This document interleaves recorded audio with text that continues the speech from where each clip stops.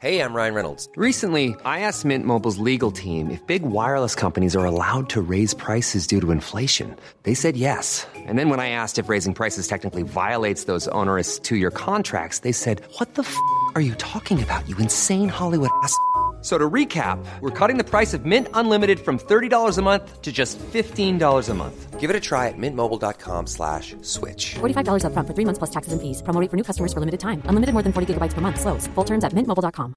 Mother's Day is around the corner. Find the perfect gift for the mom in your life with a stunning piece of jewelry from Blue Nile. From timeless pearls to dazzling gemstones, Blue Nile has something she'll adore. Need it fast? Most items can ship overnight. Plus, enjoy guaranteed free shipping and returns. Don't miss our special Mother's Day deals. Save big on the season's most beautiful trends. For a limited time, get up to 50% off by going to BlueNile.com.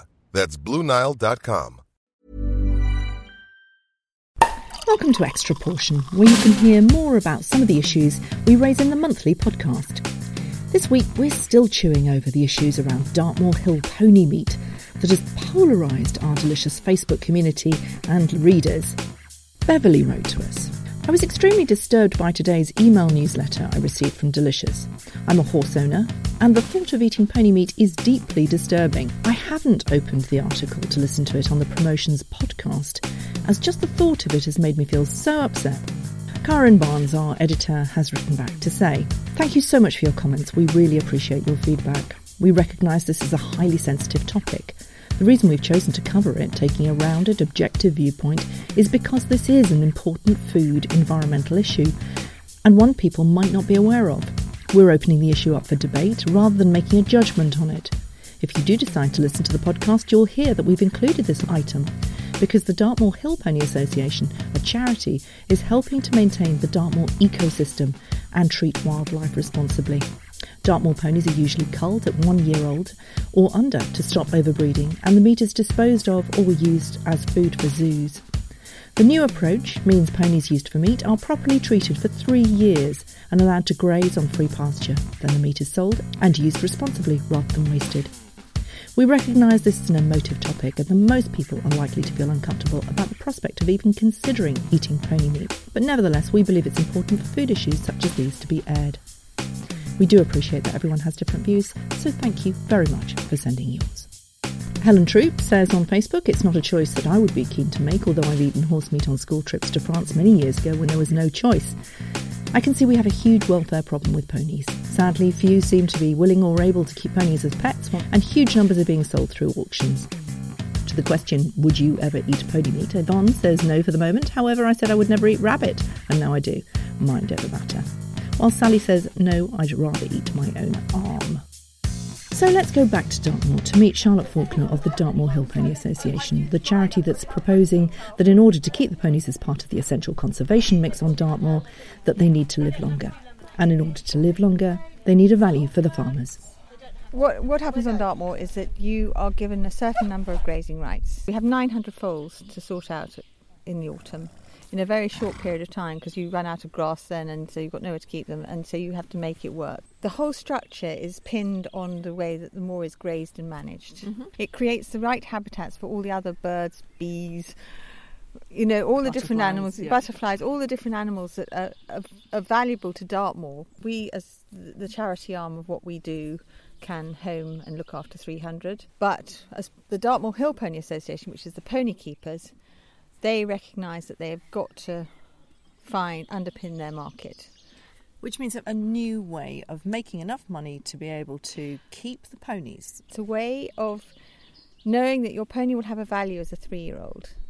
They're also much easier to home as 3-year-olds. So for me, if I can change the mindset and make people recognise that, because all the ponies on Dartmoor are owned by somebody, you have to make sure they draw them back into their head and say, right, well, I'll take some older ponies off the top who've had a good life, and I'll put younger ones in the bottom and give them a chance to life. So you're creating this cycle of a future and actually giving animals a chance. But you can only do that if you're promising the farmers a market. Yes, exactly that. So we're dealing with a cultural issue, really, aren't we? We're trying to persuade people that to eat pony meat is not a terrible thing at all if you know where it comes from and how the animals are looked after, then what's the difference between eating that and the beef and the lamb that also are part of that conservation mix? Yeah, it's quite an interesting one, isn't it?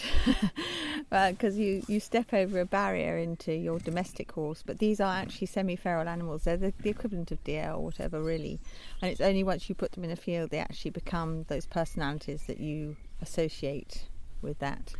But that cultural problem is the problem, isn't it? I think it's less and less. And what I find so interesting is every other Saturday I work at Tavistock Market selling pony meat.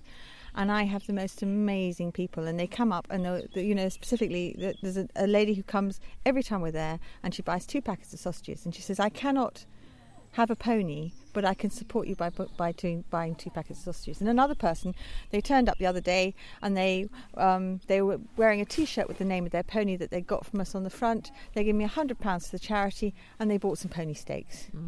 So, but the people are really pulling together because they're beginning to understand the conservation issues on Dartmoor. I think it's because they know that we're doing everything in our power to make it work. I mean, I found it I found it distasteful for years, and then because I just couldn't get my head around it, which is what we're talking about, really. And then I realised that I was watching the sand slip through my hands. We're on the cusp of not having ponies, really, on Dartmoor at the rate we're going. And so you have to weigh that up. So I actually got a friend came with me, and we took a pony to slaughter, and when I went to pick the meat up, because I had to do it myself, I wasn't going to let anyone else go through that, and I brought that pony meat back, and there are all the kids were here who were interested to try it, which is really interesting that they were the ones who are standing waiting for me to get back with this stuff. And I found I couldn't do it. I couldn't physically make myself, and so as far as I was concerned, I killed this pony for nothing.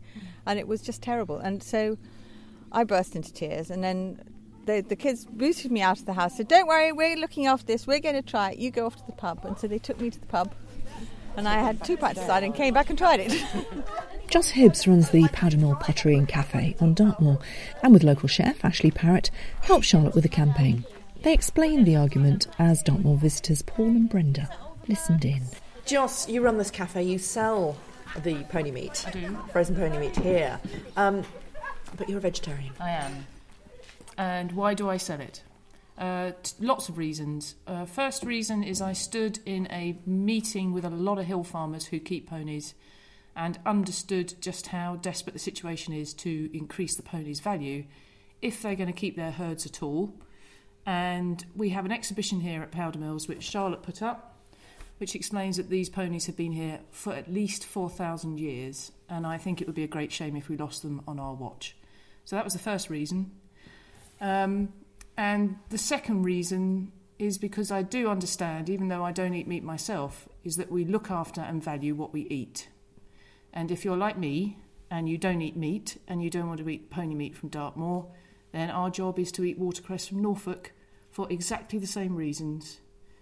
Because those farms that have been there for a very long time need us to buy their produce if we're going to keep the wildlife and the landscape that now hangs off what they've been doing for centuries. So we all have a job to do, and if you want to look after the ponies on Dartmoor and you don't want to eat them, then I would point you towards Friends of the Dartmoor Hill Pony, because you can help train them, you can help them find a new home, there's lots of other things you can do, but what you can't do is nothing. So, Ash, you're a chef at the local pub. Tell me about what you actually cooked. I've done a taffety casserole. Basically, very nice with cranberries, slow cooked for about 6 hours. It's very, very lean meat. The meal that you prepared was for the AGM for the Dartmoor Hill Pony Association. Yes. And what was the reaction? Oh, everyone wanted it. I had a batch of chilli just in case people were a bit squeamish about eating the pony meat, but no one had the chilli, everyone had the casserole. It's slightly sweeter than beef. Yes. Yeah, I mean, I tried it with just searing it, so it was basically blue, and I tried it like that. It's very lean, very nice, and I've tried it slow cooked. Either way, it's very, very similar in texture and colour to beef, just a slightly bit more sweeter, so a bit more, it's a cross between venison, I'd reckon, and beef, so it's somewhere in the middle of the two. But listening to what Ash has said about it, would you be tempted to walk away with some? yeah, I think I would actually. I'm not sure about my better half, but I think I agree with something he said earlier, which is, why kill them when they're foals when they could have a few years of happy life, just like a cow or a sheep or whatever, and then you can create a lovely sounding dish with it and have it at home. And you're protecting the wildlife and you're keeping an important species like this going, which I think is very important. Brenda's been to Peru. She's had alpaca because they're there. They're animals, and animals are there for a purpose. Part of which is they look after the environment, and then we can eat them. Would you cook with it?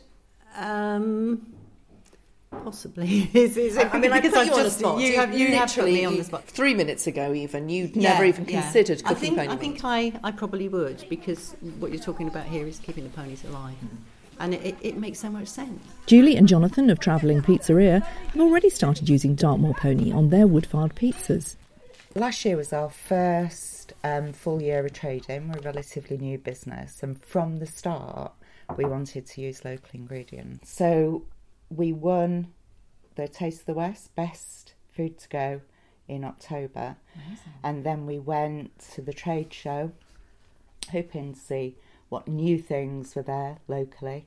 And we came across the pony, and we thought, well, that's great, that's local, it's unusual, and it's something that people really, I don't think, know is available. Because we didn't until we went there. And this is Dartmoor Hill pony. This is very specifically the pony that we're talking about. Yeah. Are you taking pony meat to Glastonbury? I think that we could. Yeah. It wouldn't suit necessarily every event we do, but I think it would suit a lot of them. Yeah, and we've got a lovely Citroen H van as well, which makes it, and a big wood burner inside it that everyone can see, so you can see pizzas being cooked. Interesting. It's a fantastically interesting argument, isn't it? I mean, I've done stuff on billy goats and roast veal. The argument is exactly the same. These animals would not live if there weren't a market to support them. But culturally, do we really eat horse meat? Do we eat? And even calling it pony meat sounds... I mean, Ash, the chef, says he talks about taffety, which gets away from the pony and the horse, but effectively, if anybody asks what that is, it's pony meat. I asked Charlotte's kids what they think of eating pony meat. What's it taste like? Can you describe it? Salami. It's quite rich, but it's a nice taste. It's really good. Josh? And you've never tasted it before? No, I haven't, no. Okay, first time for everything. Yeah, that's lovely, that is. So it's just like salami, yeah. Now, we met Nadia Stokes of Borough Market's Gourmet Goat back in the autumn. She explains here why she uses not only billy goat, but rose veal, in an argument that is very similar to the culling of the young ponies. When we won the Food and Farming Awards this year, we were predominantly working with kid goats. So we were working with the billies from the dairy industry, so male calves that would otherwise have been euthanised because they were surplus to the requirements of the farmers.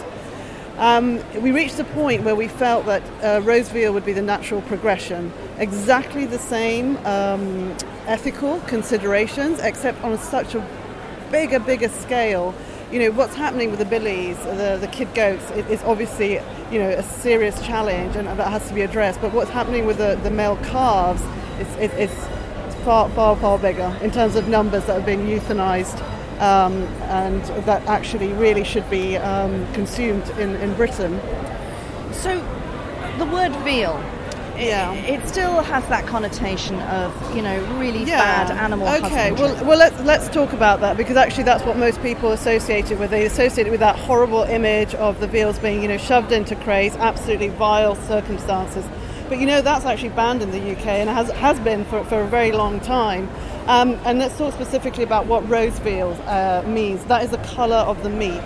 That means it's a healthy animal because it's got all the necessary iron and all the necessary nutrients in its body.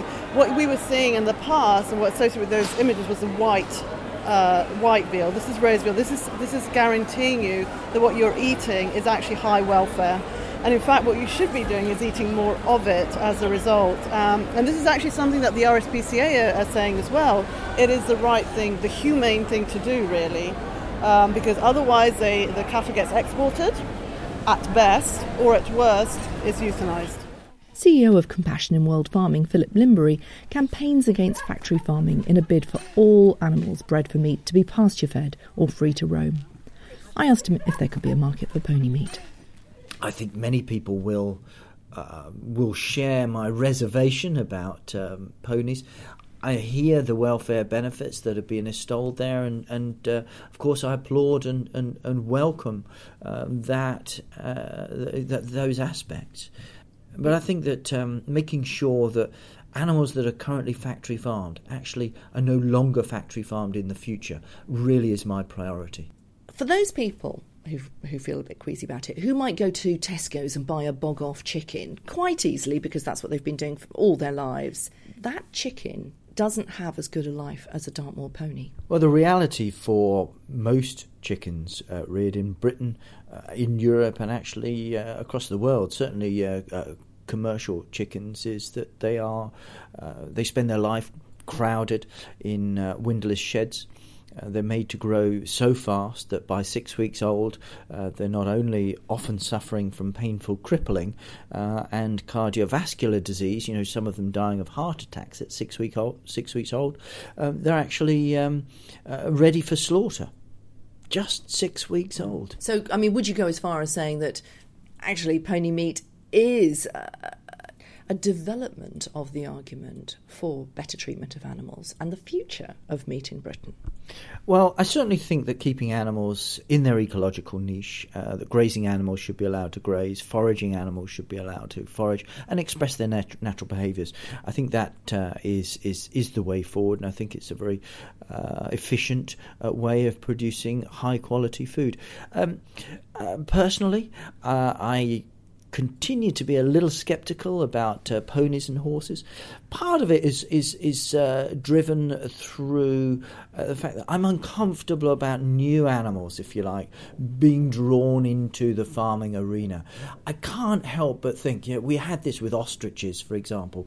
Alligators are another one. When you're fully domesticated animals like pigs, chickens and cows are being treated so appallingly on our factory farms. Most farm animals in Britain are factory farmed. Can there really be an argument for bringing other and often, more wildly sensitive animals into that farming arena? That continues to be a residual concern of mine. But if they're already there, these little ponies are currently being killed in their first year. The argument is to extend their life to 3 years. They're local ponies potentially serving local meat to a local community and moving it around Britain. You mentioned Brexit. Presumably what you mean by that is that if we become a bit more self-sufficient, we become a little bit more, have some control. Dartmoor pony is never going to be exported. It's local, it's locally sourced, it's got good provenance, it's well cared for. It is already part of the farming community. I think that local, a pasture-fed, free-range, organic production of farm animals is the way to go. Animals that are kept in higher welfare circumstances really is what I would encourage consumers to look for. So avoiding farm fresh, country fresh, natural, these kind of labels, which generally are covering over the fact that the meat from those animals has come from factory farms. So free-range, pasture-fed and organic are the ones to look for. I'm going to see if I can get a last word from a horse.